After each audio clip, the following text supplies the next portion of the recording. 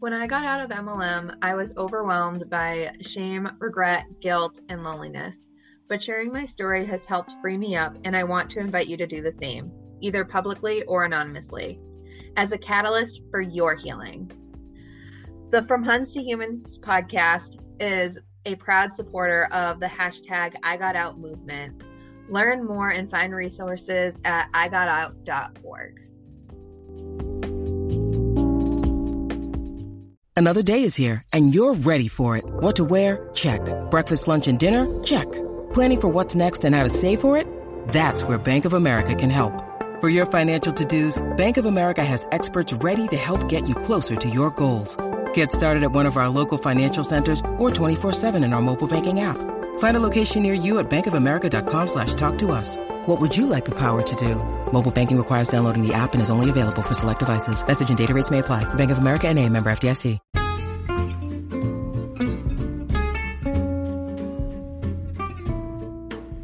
Hey hun, it's me, Danielle.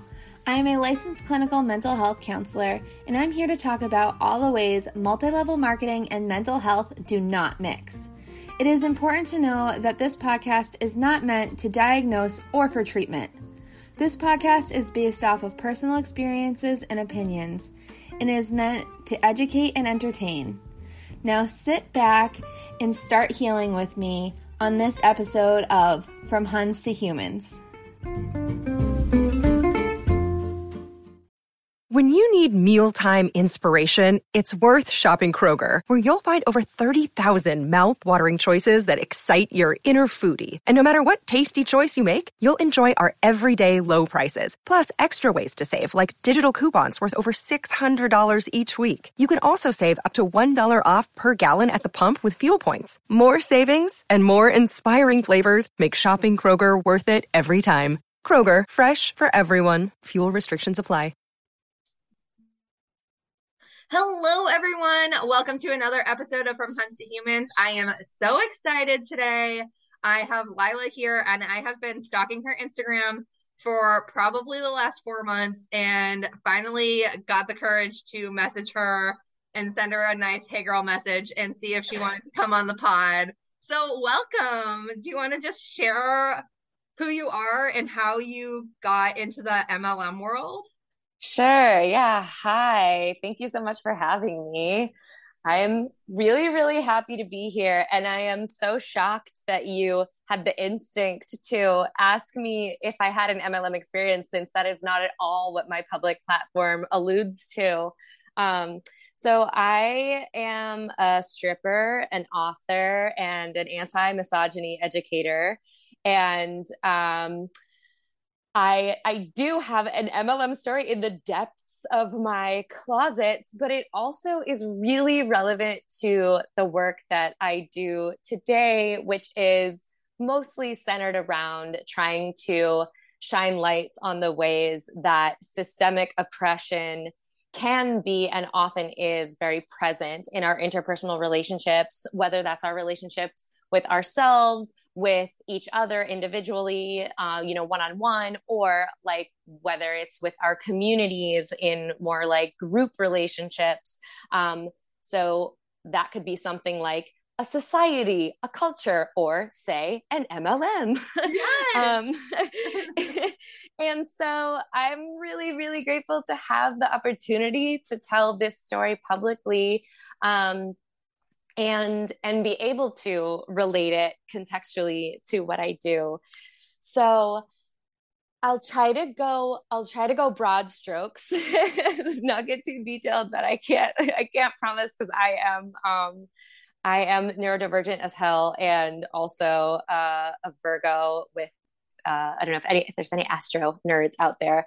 I tend to talk a lot. I'm a talky girl. So I'm 34 now. And when I was about maybe 25, I became a stripper. I'm from Boston, and I started dancing in Boston, and I wanted to move out to California to study a form of dance that was not related to stripping. But I was like, I started stripping because I was like, I'm never going to make enough money to like move to Cali, and I got to make this money and go. So I did.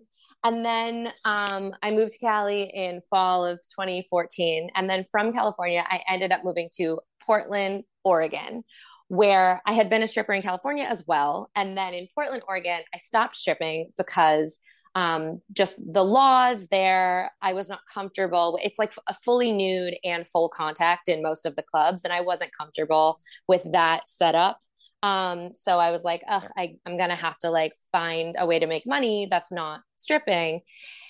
And I was like nannying, like part-time, working at a thrift shop part-time, just like really struggling, not really, just barely covering the bills, and I went on Craigslist. This is 2015 at this point. This is a while ago. And I went on Craigslist looking for some type of work. And there was some ad that was like, are you into fitness and helping people? And I was like, yeah, that sounds cool. Yeah, it does. Yeah, why not? And at that stage in my life, okay, let me, again, broad strokes. Okay, let me go full story and then we'll go back. So I answered this ad and somebody messaged me. And it turned out to be, I had never heard of an MLM. Like I just didn't know anything about an MLM. I didn't know what it was like to be approached in my inbox in like a hey hun type of way. It just had never happened to me. And so the person who had posted the ad was somebody very high up in the organization, Beachbody. She happened to be one of the like original, I think one of like the first group of coaches, quote unquote coaches from Beachbody. And so she gave me her whole spiel, whatever. And I'm thinking, of course, like my internal instincts are going like, sounds too good to be true. Like I can like, first of all, I was like, I was very clear with her. I was like, hey, like I have training. Luckily I was a yoga teacher. So I had this anatomy training and was a dancer. And so I had like, thankfully had the training it takes to keep people safe when they're exercising, but that was just by chance. And I am not like, the only certification I have is yoga teacher training, and I'm not like a personal trainer, nothing. And I like told her all this stuff and she's like, oh, you don't need to don't even worry about that, da, da, da. And telling me about all the, the great money I could make and helping people and all this stuff. And I totally, I was like, yeah, I'm all in, because I'm also that kind of person. And especially I wasn't in a conscious relationship with my neurodivergence back then. So I was very impulsive without noticing my impulsivity. And at least these days I notice it. Just watch it happen. I don't always do anything about it. But yeah, no, exactly. Yeah, And so very quickly I was like sucked into Beachbody and I wanted to make money. Like I wasn't like there for, I want this to be part-time or whatever. Like I had gotten used to stripper money and I was like, I have an entrepreneurial spirit and I was like, let's do it. And so the other interesting thing that was happening was because my upline in that situation was somebody so high up in Beachbody.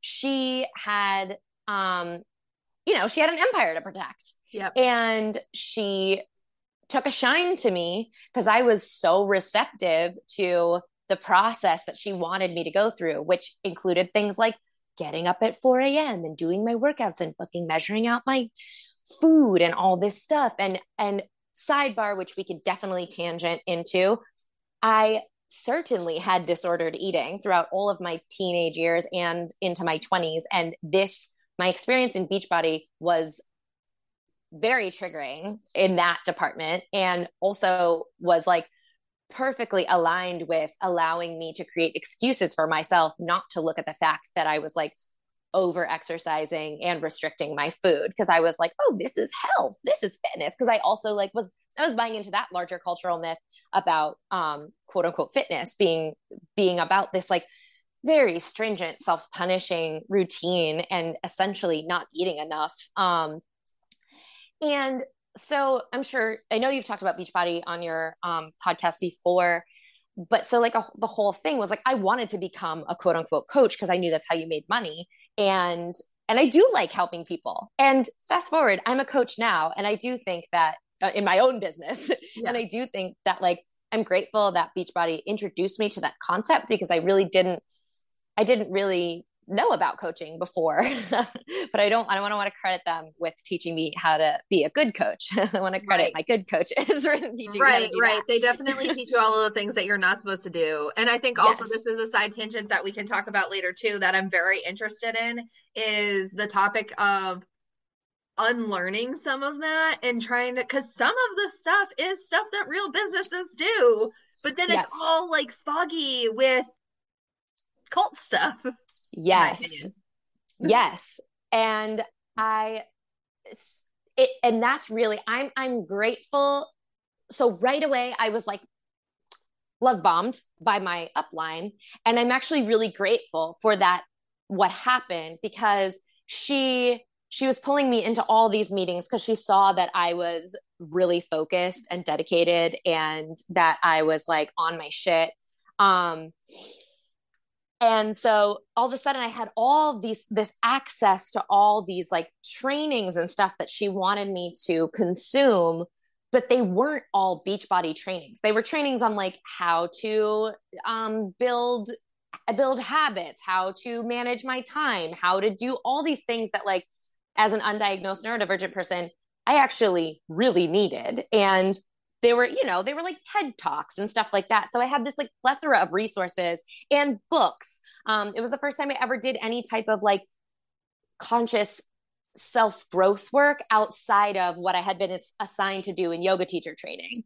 And so like in yoga teacher training, I had really worked on like my relationship with myself. And now in like all the stuff I was doing in conjunction with the MLM, I was getting training on how to actually be like a leader. But that training was not coming from within the MLM. It just happened to be the material she was sending to me.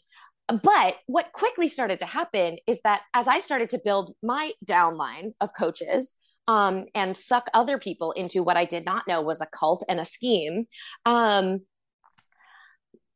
only was I not making money, my downline wasn't making money. And I also was very quickly experiencing the cognitive dissonance of like, okay, if this is how I am to be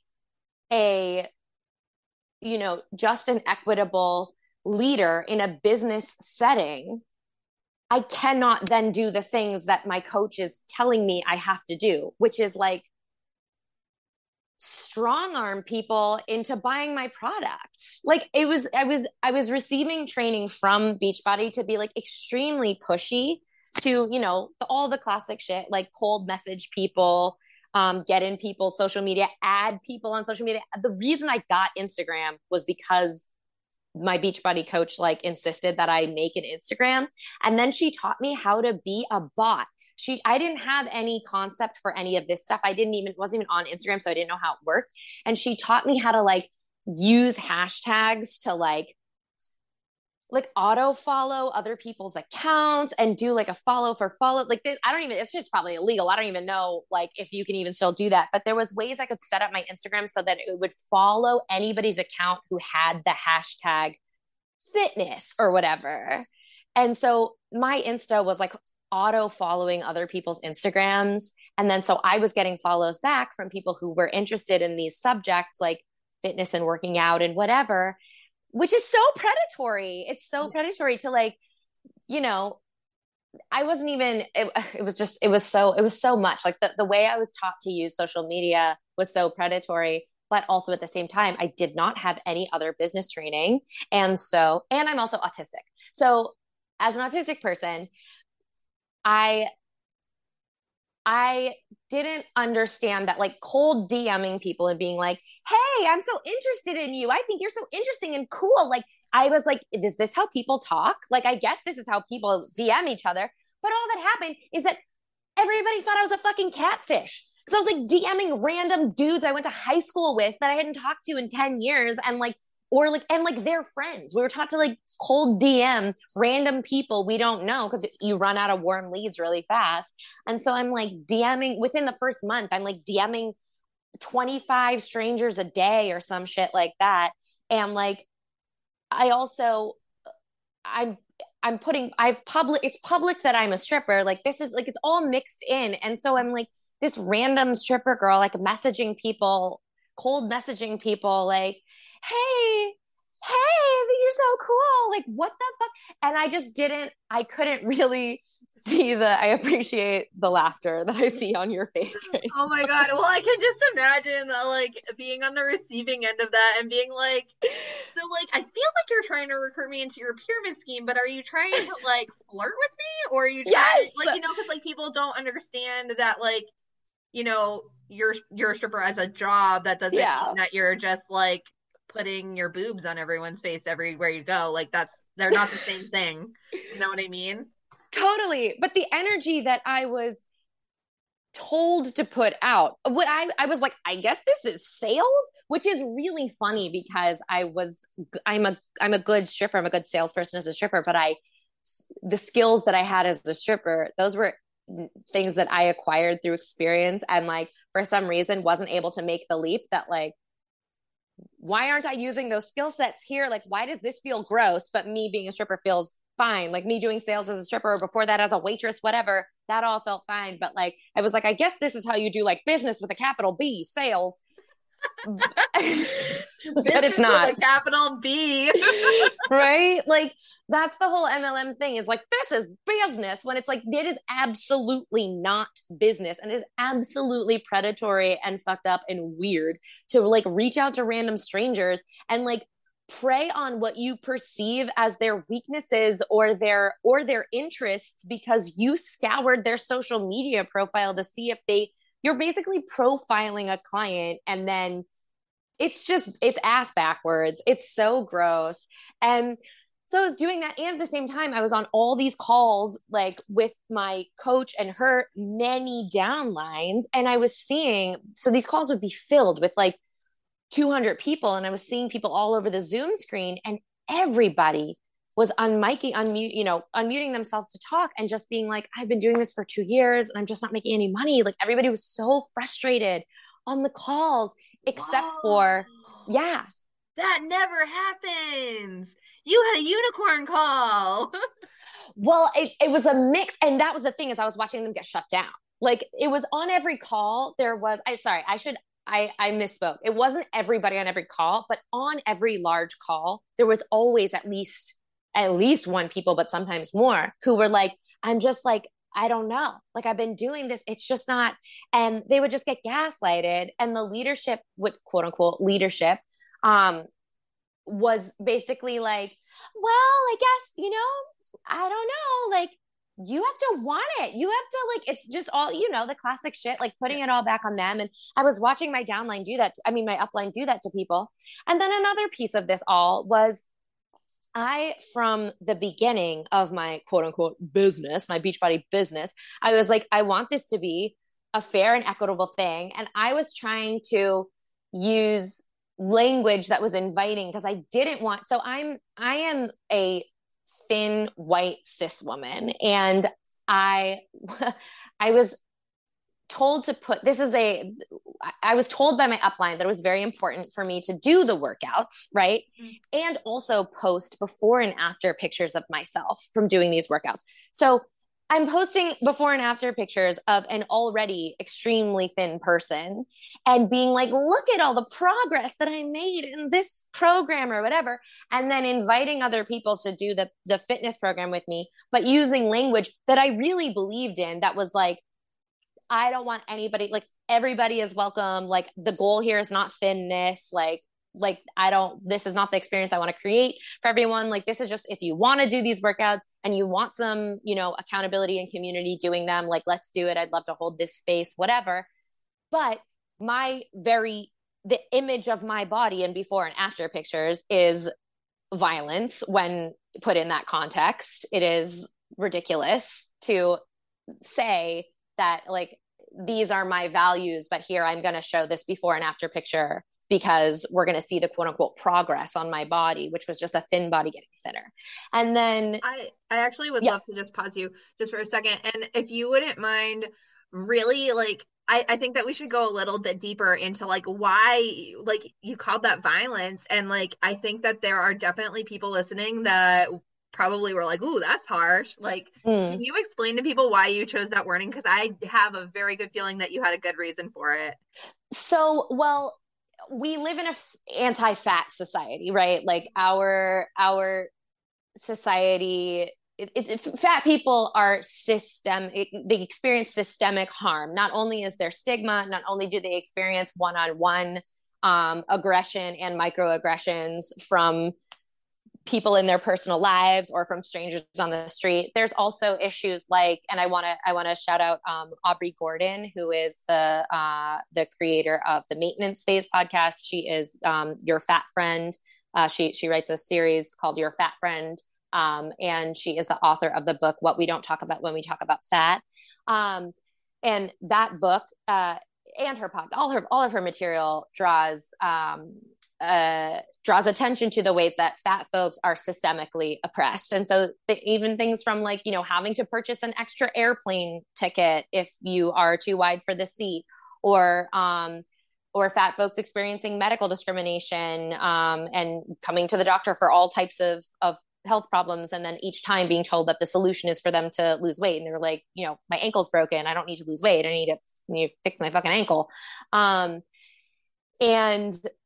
so to promote thinness as a positive thing in any situation is violence against fat people. Also, the history of anti-fatness in the West is rooted in anti-Blackness. So really promoting thinness it does like a multitude of damages. Because and this is all highly Googleable. I'm not going to tangent too deeply into the histories of these things, but I do recommend Aubrey Gordon's work. I also want to shout out Cecily Bowen, the author of Bad Fat Black Girl. That's an amazing revolutionary book.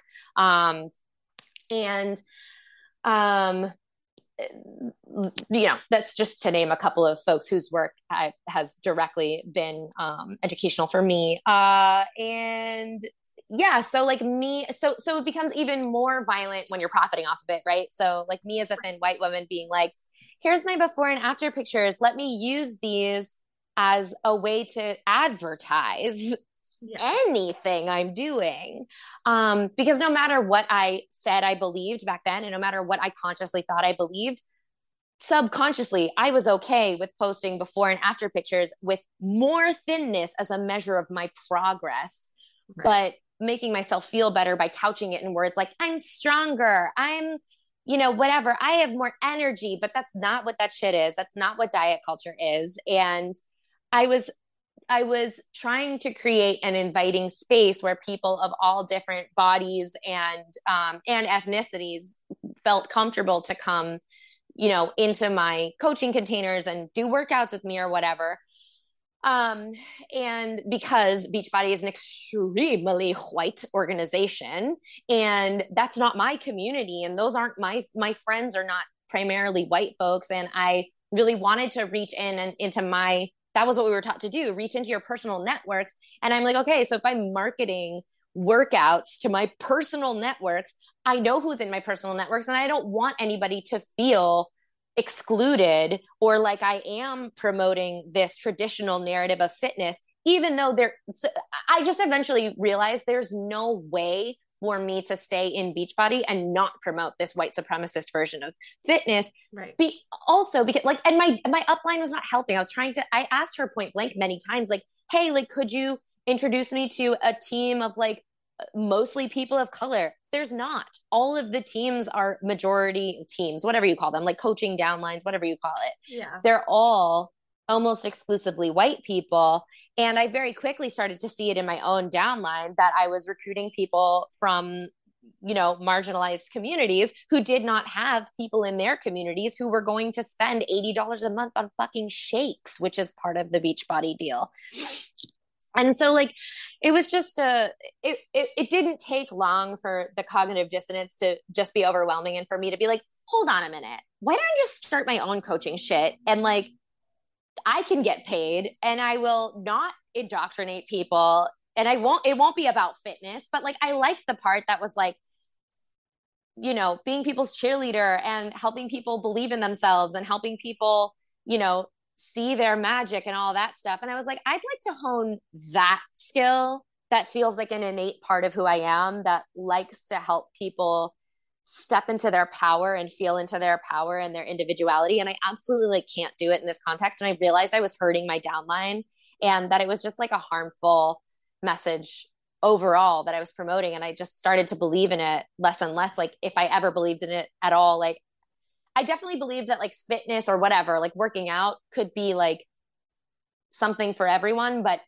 I saw that Beachbody did not value every body, you know, like even in their workout videos are so thin focused and like get the ripped abs and like whatever, like get your anchor arms, like yeah. What do you think about, I mean, this is pulling away from your story a little bit, but I don't know if you've noticed, but they're rebranding to include body positivity in their movement. Oh my gosh, yes, the face. So what are your thoughts about that? Because I think that they're, in my opinion, they are just sprinkling, well, they're not even sprinkling, they're just dumping white supremacy into a Black founded movement. that sounds right. And so my understanding of the body positivity movement is actually that it was started by white women. Um, and I say that because the body positivity as a movement is largely criticized by the pro fat movement, because body positivity is kind of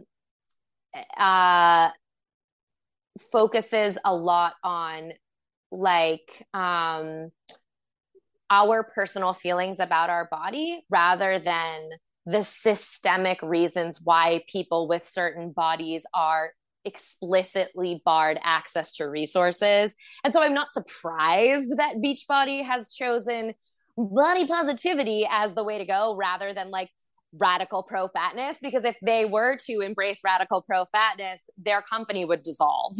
Right. Because I mean, my like meta thought on that is that there is no way that an MLM can be an equitable or just environment. And so it doesn't matter how many like labels they slap on it. It will always be an oppressive cult. Yes, and this is why I have so many issues with MLMs getting the B Corp stamp. Because being a B Corp means that you care about the environment and you care about the people around you, and that is not what an MLM is. Like you are taking advantage of people, flat out. So flat fucking out, man. I see how like I want to say like I see how people can stay in it. And I think maybe if I'd been in a different MLM, it might have taken me longer. Mm-hmm. But it's just that my values were so explicitly challenged at every turn. But maybe if it had been like a makeup MLM or something, I would have been right. I'd still be in it. I don't know. Yeah. Yeah. I mean, I think that some of the things that you would have probably ran into is just like the like very what's the word I'm looking for? I can't think of it, but like the lack of diversity and like skin tone stuff. It's like here's one shade of black and it's like in the makeup MLMs. Yeah. I'm sure it would have reared its head no matter what. But like in Beachbody, I saw the people I was in the people who were my upline is like a white woman, and all of her sort of like associate people, I don't know what the coaches at her quote unquote level or whatever, they were all white. Like everybody on the calls was white and also straight, and I'm queer, and like I just was I had my real world was so different from the world that I was seeing in Beachbody, which is also like a pro US imperialist organization. Like it's just I don't, if there's any Beachbody folks out there, I don't know if you know that like your purchases fund the US military, which is like, I didn't know that when I signed up, but I found it out deep in. And I was like, this is all types of not cool for me. And I saw like the military culture that there's like a strong like white pseudo Christian. I call it pseudo Christianity, like the version of Christianity in our country that's like hates gay people, black people, immigrants, and women, and whatever. That's like the synthetic version of Christianity that our country has a deep seated relationship with. There was a lot of that, and I see how it was all online, and I was seeing where the other people were from, and a lot of them were like from small Midwestern towns or whatever. And I was like, oh, I see how it's possible for you to stay blind to all of the ways I see how it's possible for you to choose to stay blind to all of the ways that this is a harmful thing, because in your straight white culture, you don't have to think critically about the idea that valuing thinness reinforces heteronormativity, white supremacy, and like thin supremacy. Yeah, absolutely. Wow. Just wow. Like, so many truth bombs dropped. Love it. Also love taking Shanti's verbiage in a Beachbody episode. Always. Wait, taking what? Like Shanti. Oh, Shanti. Oh, yeah. I thought you said Shantice. I was like, who is Shantice? Is that a trainer? I don't know. No, Shanti.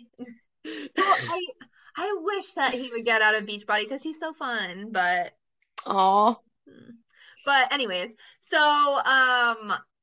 yeah, so tell us about your pivot and like what happened after that. Like, how did you become the person that you are now? Where did this all bring you? Well, I know it's so funny. I really do credit my Beachbody experience as this like very important moment along my path. And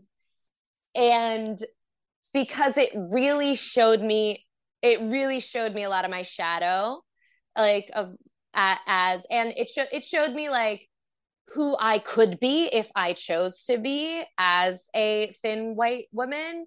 And I'm really glad that I had that experience. I'm glad that I got to see sort of that, because that type of there's so many cults that when you look at them, when you really look at the dynamics inside of them, whether it's like Scientology or Beachbody or NXIVM, it's, if one were to really think critically about white supremacy, patriarchy, and heteronormativity, that none of these cults could exist.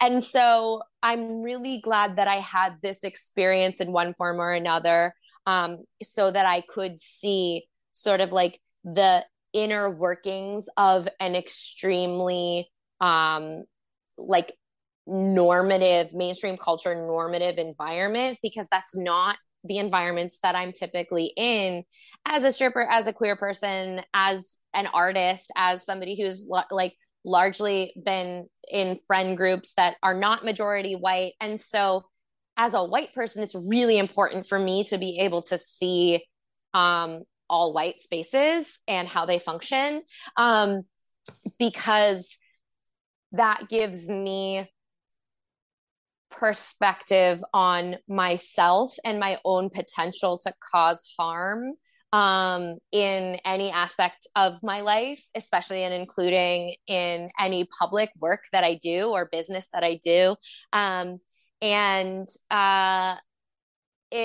It helped me to see, it helped me to have like, having direct experiences in a business, quote unquote, framework, or a professional framework, quote unquote, I don't even call it that either, but having these experiences where I can see how easy it is to be a vessel for systemic oppression really helped me build a business that I feel good about because I was like, hey, like got kind of a manual for a lot of like what can go horribly wrong if you are not critical about it.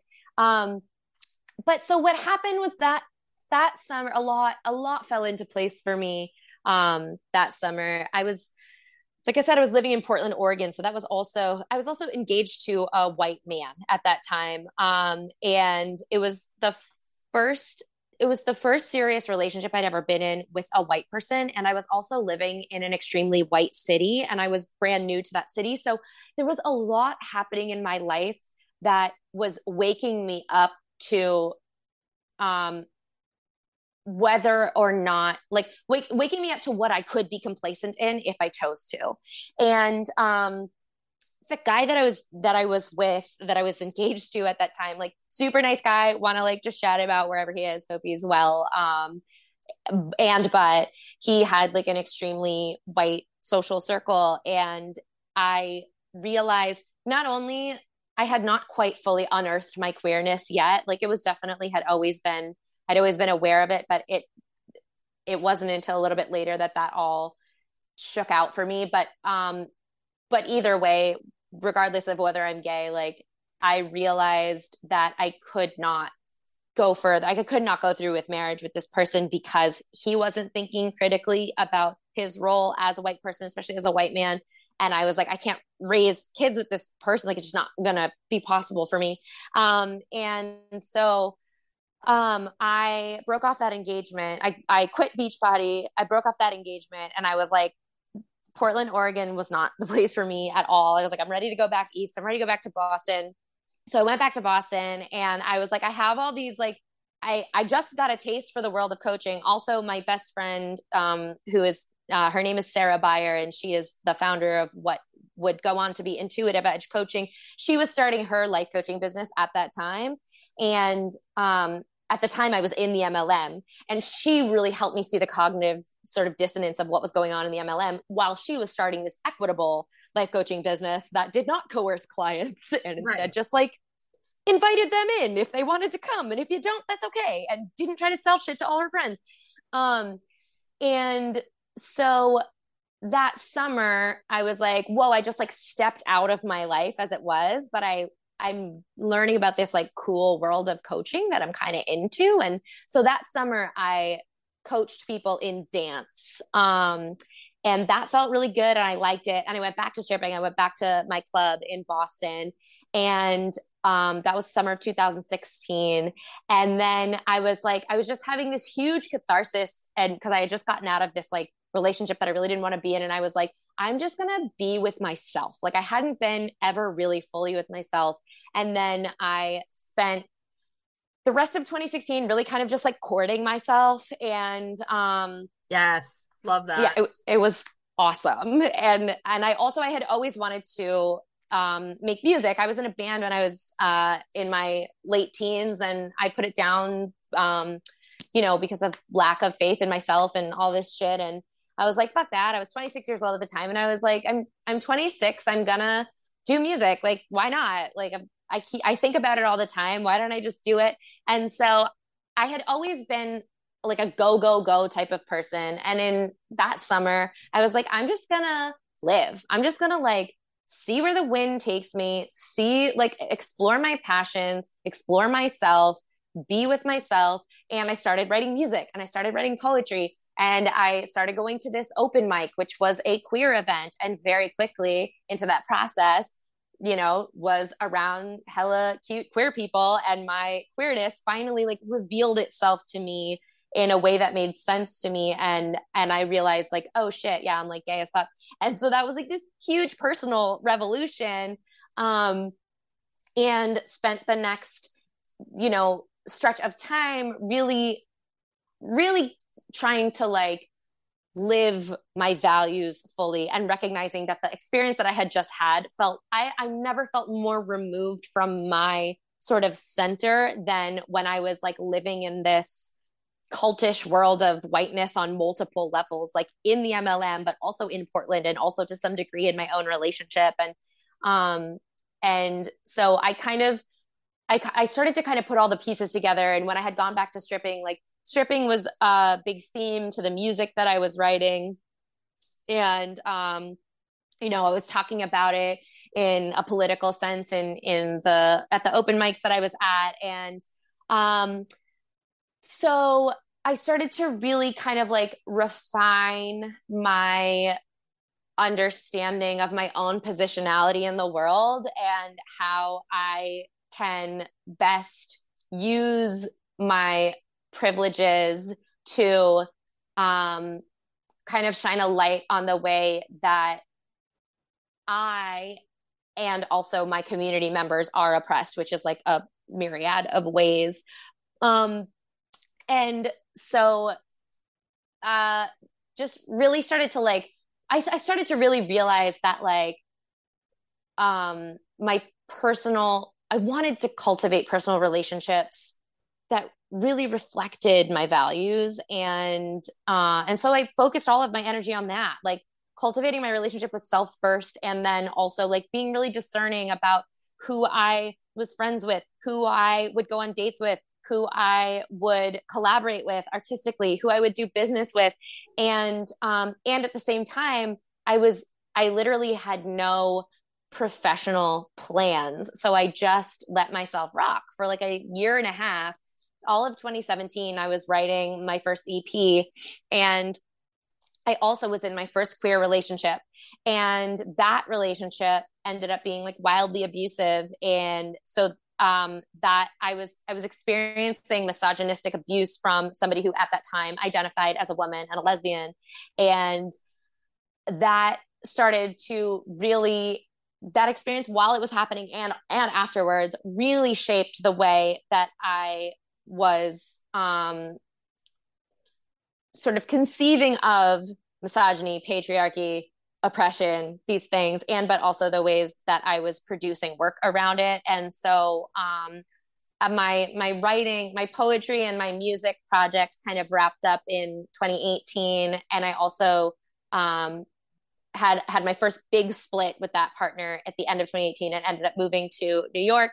And they sucked me back into that one more time. Well, I will say I was sucked back into that dynamic one more time before we finally split towards fall of 2019. And yeah, so it was kind of this way for me to transition into creating a body of work that reflected my experiences as a queer femme who is also a sex worker and a survivor of partner abuse from people of multiple genders. Yes. Wow. Just so much there. That was a lot. Wow. What a journey that you just took us on. So what I would love to go into, and we talked about this a little bit offline, is just the comparisons between domestic violence relationships and being in a multi-level marketing cult, in my opinion. What are your thoughts? What are your parallels that you've drawn through your experience? Whatever you feel comfortable speaking to. Yeah, thank you so much for that question. So in 2019 was like the last my last leg of bullshit with my previous abuser. And so actually by the time 2020 came, 2019 was my like Great Depression year. And so by the time quarantine happened in early 2020, I was actually emotionally set up very well for like a long period of like silence and self-reflection. Like I was in therapy. I had just gone through this huge ordeal, and I had gotten into therapy like a month before lockdown, and with a new therapist, which was really helpful. And that was the first therapy I'd had since while I was with my abuser, like in 2018. So it'd been like a whole year of no support really, and me kind of not even really talking to my friends fully about what was going on with my abuser in 2019, because I had already left them and all this, and I was like embarrassed to still be involved with them. And so when 2020 came around, I was finally in a place where I was like really slowing down and able to kind of like digest everything I had gone through, because I was in a healing phase. And so quarantine personally like suited me quite well. And I started doing a lot of writing and social media stuff around abusive relationships. And I I got put onto a podcast about sort of like COVID denialism.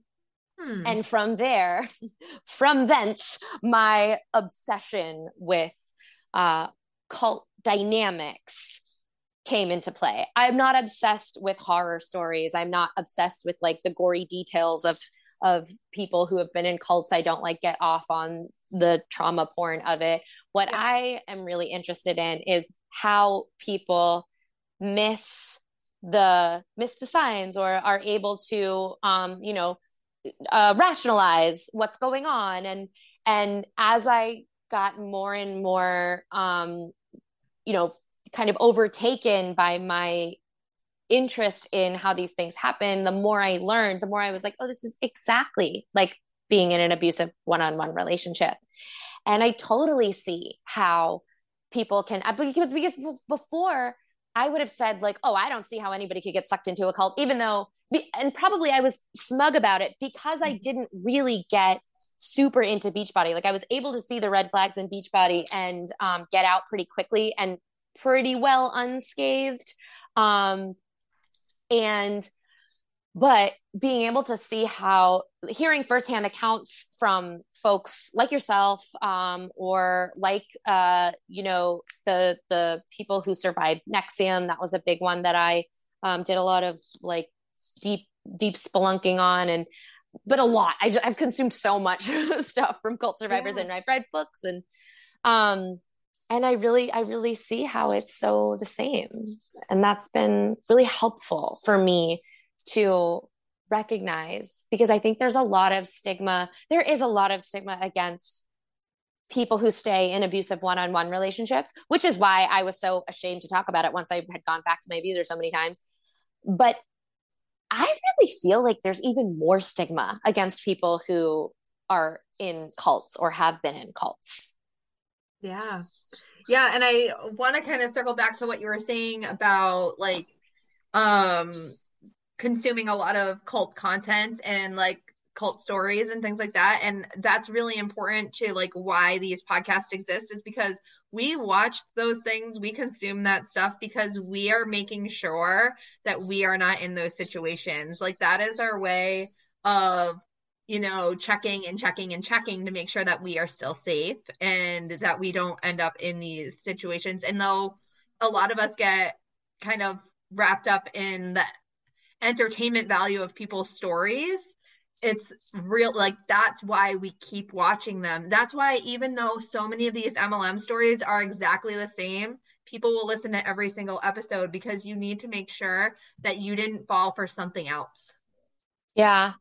And I think also like even listening to cult survivors stories, like I feel comforted, and like especially in 2020 when I was really sitting in the aftermath of all the abuse, like I felt like a kindred spirit with folks who had gone through like cultic abuse, because I was like, yeah, like I really understand how we as human beings are set up to be susceptible to these things. And that made me feel less alone, and it made me feel sure that I'm not stupid. And I really want that more for folks who've had these experiences. Like I want people to recognize that like it's just so common. And that's actually, so now, which I do definitely think is a in line in the trajectory of my Beachbody moment in life, I'm actually writing a book about relationships, and it's like a how-to, it's an interactive, it's basically how to do these things, like how to build relationships that reflect our actual values, and then how to basically like disrupt systemic oppression in our relationships so that we don't replicate it because we're kind of set up to replicate it. Like if we're not approaching our relationships critically, we're set up with mainstream narratives that do create power imbalances between people on an individual level, which very easily ripples out into a community level and makes it possible to have cults. Yep. Yep. Yeah. And like, I think what we say here all the time, I think it was Mike Rinder that initially said it, but you don't join a cult, you join a good thing. And that's the same thing in domestic violence relationships. Like there are parts of being in that relationship that provide value that make it seem like it's worth it for at least part of the time. Totally. And totally. you always have that memory of that part that was really, really good. And that's what makes it really hard to leave because, you don't want to feel like you're invalidating your experiences, right? Yeah. And sometimes admitting to being in a bad experience makes you feel like you're not allowed to enjoy the good parts. And that's one of the things that we kind of talk about on this podcast a lot is like I loved going to Vegas. I had so much fun at my giant cult event. Yeah. And it's hard to hold that I had a fun time with the people I was there with and also hold I was at a giant cult event all in the same thing. And people have a really hard time with that. And I think it's the same thing with, relationships and, even regular, I don't know, non-violent relationships, I guess. You would there are still parts of those relationships that weren't good. That's why some of them end, right? And that's okay to still hold the feelings of these times were good and these times weren't so good. Yeah, totally. Yes. And I also that's something that I'm glad that you said that. And something that I really try and push back on is the narrative that people who love their abusers are crazy. That's right. It's not true. I think that, many people are stuck in abusive dynamics. Many folks with their own families, many people grow up in abusive dynamics and stay in those dynamics with their families forever. And I really think that we as a society need to change the way we look at that and understand that it can actually be used as a tool for repair. I think that a lot of times people who have experienced abuse, whether in a one-on-one dynamic or in a system dynamic like a family or a cult, oftentimes the whistleblowers are the only ones willing to say the truth about the abuser or the abusive system. Right. But that doesn't mean that they're not having an equally human experience. And to say that, oh, if you're blowing the whistle on this thing, whether it's your abusive partner or your abusive cult, oh, if you're blowing the whistle on this thing, then you're crazy to want anything good to happen to these people or whatever. I don't want anything bad to happen to my abuser. My deepest wish is that they will, be able to get the help that they need. And also that, they could potentially stand in owning what they've done, which they can't get the help they need if they can't acknowledge and own what they've done. But that's true of any abusive entity. But those of us who survive so often hold this extremely important key, which is an actual mirror for that person's actions. And I think that so much of the fear that is so much of what is normalized in our culture is, oh, well, that's your problem. That's your business. I shouldn't get involved. And actually, I think it's the opposite. I think that people who survive abuse should be protected by community. But also for community to fully protect us, community has to be willing to say okay, I'm going to stand and hold the mirror with you so that this abusive person or entity has nowhere else to go. We're going to stand around this person or thing in a circle with mirrors so that they must look at themselves. And then if they still don't want to change, then okay, then we can remove them from community. But if if we give them anywhere of an out, anywhere where they don't have to see a mirror, they're going to go there because that's how humans work. Wow. Wow, that was really cool. I have never thought of it that way. Wow, wow, wow, wow, wow. My brain just broke while you were talking. Oh my gosh. Yeah. I don't even know. I don't even know where to go with that. Like that was so cool. Like if we are able, and I think I really like what you spoke to about like community in general, and like the fact that community needs to be there for people that are survivors of these situations and being able to hold up the mirror. It's just like how I think that the issue is that asking for help is so hard and the judgment is so hard. And that is part of the reason why this podcast is the format that it is, because I pray. I'm not a religious person, so that's not really the word that I like, but I hope and wish for these people that are in these commercial cults that will listen one day and they aren't going to feel like we're calling them out, because Yeah. these are the gentle mirrors that we have, is telling our stories without bashing everyone around us. And hopefully these people can look at them and say like, oh my God, that was me. Like Yeah. maybe the story isn't actually about you, but it's like, oh my God, like I did those things too. Yeah. And so much shame, right? Like anybody who's been through an abusive situation, like a lot of us are very familiar with the feelings of shame. But then Mhm. also when we realize we've hurt other people, there's the guilt too. There's guilt and there's shame. And really, culturally, we're not really taught what to do with shame. Like we're not taught that we're allowed to feel it and still be loved. Right. Like shame is it's such a blocker to love, and because it makes us feel like we're not worthy of Yeah. redemption or changing our course or whatever it may be. Yeah, I think that's so true. And I think that's a huge issue. Like, I know that when I got out, I was initially like, okay, like, how can I apologize to as many people as I can? And there are still people that I have not apologized to because I am so embarrassed. And like some of them, it's like they're people that I like never, ever, ever talk to, but I'm like, I wish that I could like go back and repair that, but I don't know how to anymore because I'm so embarrassed. And even now, even with me talking about this publicly to 2,000 people, I'm still like, I'm embarrassed to message this one person privately and be like, I'm so sorry for being like the way that I was.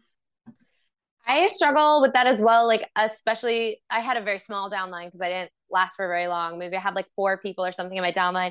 But there's one of them in particular that I feel like I really, wasted her time. And I've gone back and forth with whether to reach out, and every situation's different, and everybody should do what's in their heart.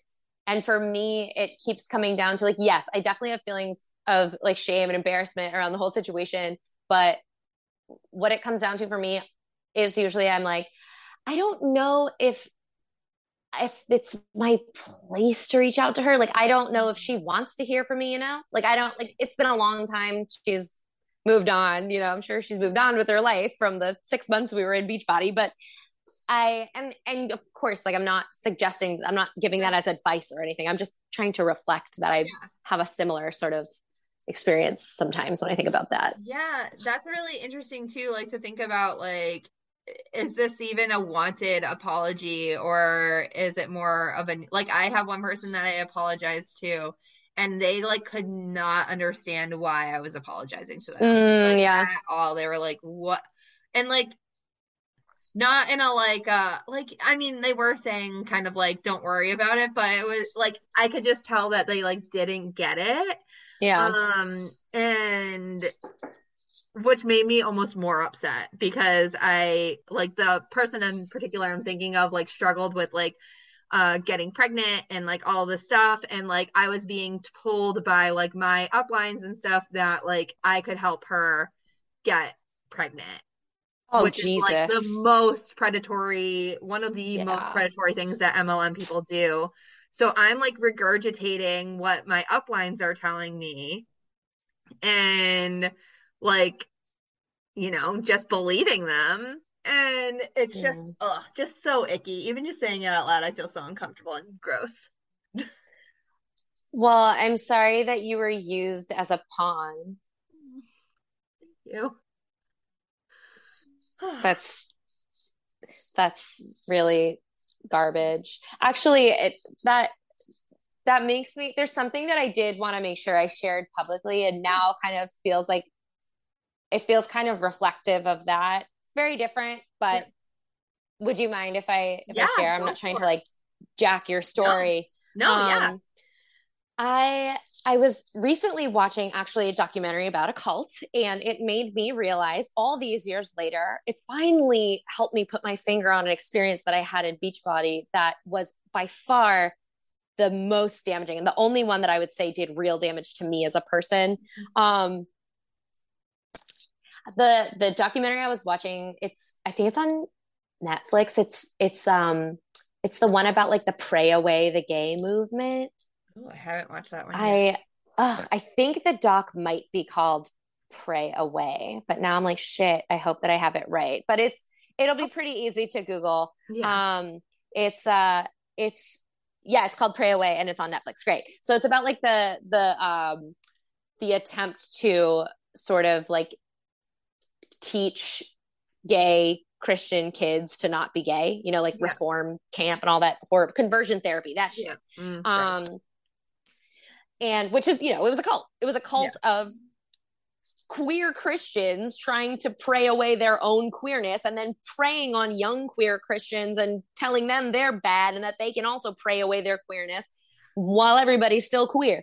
And a woman who got out of she went through that as a kid, went through the conversion therapy and all that, and is now happily married to her wife. She was talking about her experience and all this, and she was talking about how her pastor really used her as a pawn and used her as like a youth face for the movement. And she had gone through a rape in college from a man, and he sort of like coerced her into saying that, like, publicly on stages, there's like footage of her speaking to a microphone saying that like her assault was why she was afraid to date men, and that like her assault was why she thought she was gay. And she was like, that's not true. That's not my story. Like, that's he like made me use this tragedy that happened in my life, this trauma that I didn't want to speak on publicly, to further further this message that we can pray away our gayness. And not that what happened to me was anywhere close to that level of public or whatever. It still was really exploitative. And so I was in an abusive relationship when I was about 20 with a man, and so I had already gone through that experience by the time I was in my Beachbody days, which was like 5 years later or whatever. And my coach somehow like coerced me into, I had never talked about my abuse publicly. I'd never talked about my abuse publicly, and I didn't really want to. Like, it just never occurred to me to. And she like somehow coerced me into speaking publicly about the idea that like my abusive relationship like gave me body image issues. Whoa. And that like, whoa. Which it didn't. And so like I had made all this like I had to like make this Instagram post with like photos of me like post workout. I mean, sorry, a Facebook post, like this long ass like trauma dump, which in some ways really was a trauma dump because I had just never spoken about. I was like in panic mode. Like, I didn't know how to write about it publicly. And looking back, I'm like, oh, it's because I never wanted to. And it wasn't a story that I wanted to tell. It felt private in that way. Like, I didn't mind being public about the fact that I had survived abuse, but like a lot of the details feel like mine and not like something that I wanted to share. And like, absolutely. And this whole connection to like my body image issues, like I was like, basically letting her craft the narrative for me, but then feeling like it was my responsibility. Like she was like, you know, just share your story. People want to hear your story. And there was just no boundaries, no respect for my personal boundaries, my relationship with myself, my relationship with my life story, nothing. Yeah. Wow. So, what happened to you? Sorry, go ahead. Sorry. No, I was just gonna say that's gross. It was gross, but it's also gross that somebody like tried to use you to like spread misinformation to a pregnant person about the fact that you could help them get pregnant. Like, yeah. You are not a fertility doctor. I'm not a nutritionist. Like, yeah. So I'm curious if you wouldn't mind touching on, because I have you here and you do have a career made in stripping. And, you know, I think that is like, it's such a valid way to make money, and you're going to make way more money stripping than you ever will with an MLM. So if anyone is leaving MLM and they're interested in stripping, what would you advise them to do other than to listen to your podcast and to follow you on social media? What a good fucking point. Yes, you're going to make way more money in the sex industry than you'll make in an MLM. And actually, so I give advice to new strippers so often that I actually recently created a resource page. So I would advise you to go check that out. It's at astrippersguide.com, which is my website. And you'll see a tab that says resources for sex workers. So I'm saying that I'm not saying I have all the answers. I'm saying that in my desire to help new strippers, I've been creating resources for many years on the subject. And so it's not, by no means is it like all I'm telling you what to do or anything like that. But it's like, here's the basics. Like if you go there, you're going to find your basic questions answered. You're going to find your not so basic questions answered. You're going to find ways you just go there, go visit that. that's my easiest answer. Absolutely. And I can definitely put that in the show notes. But other than that, do you feel like there are any barriers to, like, I mean, just like a very basic, like, overview of like what you think, like somebody, so like just like I mean, we're all regular people, so like I don't really, I'm like trying to figure out what my words are, like, you know, like the average person just getting out of an MLM and they're like, well, like I could do that, and like, you know how most people, it usually starts as a joke. I'm like, well, I might as well just strip, and then like how can they like actually go from that to being like, this is actually a real option? Yeah, well, I mean, I have like, I have like bang out points for all that. So I'm happy to send you that. Like, it's just, there's so many things to think of, right? Like, that's why, this is why I created a resource for this, because I get those questions a lot. All the time. And it's not just one answer. It's not a short answer, but it's not a long answer. So I literally have like an article for it that if you're thinking about becoming a stripper and you don't know where to start, like I literally have on that resource page, I have like, from thinking about it to I'm already doing it. Like I've got stuff for each phase. Awesome. Yeah. I definitely, and I also do, yeah, for sure. Yeah. I also do like info sessions for baby strippers, which is just a quick half an hour call with me where you come and you ask me all your questions, but go to the resource page first, because I want you to read through all the stuff. So you like the free stuff that's out there, because I already made a lot of, I've got like a podcast episode playlist on that resource page that's all for new strippers, like all the what you need to knows, that kind of stuff. So yeah, tell us about like, so you're an author, you've told us that you're so many things. So like, where can we find you? What can we find when we find you? Tell us where we can get more of you. So you can find me at astrippersguide.com. You can find me on Instagram at astrippersguide. You can find me on YouTube at astrippersguide. You can find me on Twitter. I'm not super consistent on Twitter, but like it's in my goals. Like I really want to be. So I'm an aspiring tweeting person, but that's also at a strippers. I'm aspiring twit. So that's at a strippers guide as well. And what you will find is support and affirmation for sex workers, femmes, and queer people. I do a lot in the areas of relationships and breakups, and that is relationships with self, with others, with family, with friends, with lovers, especially for sex workers, femmes. Like, there are systemic barriers in place that make relationships unnecessarily hard for sex workers and femmes. And that's a real thing. And you will be validated in that coming to my content. A Stripper's Guide podcast, streaming wherever you listen, also on YouTube. And anywhere you find my content, you'll be able to get on my newsletter if that is something you desire. But yeah, come into the fold. I would love to have you. And you don't have to be a sex worker to be like up in the Strippers Guide community at all. Like, it's a whole broad community full of like wonderful folks of all walks of life.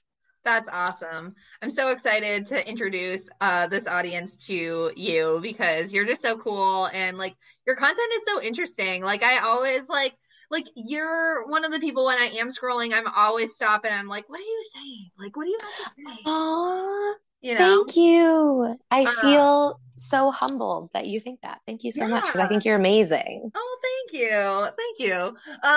Okay, I feel like I had, obviously, what is your anti-MLM why?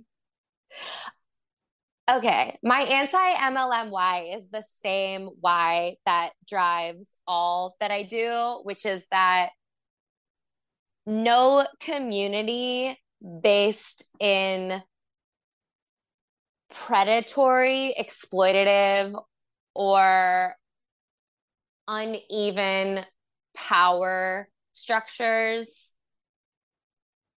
can be a place where a person can truly thrive.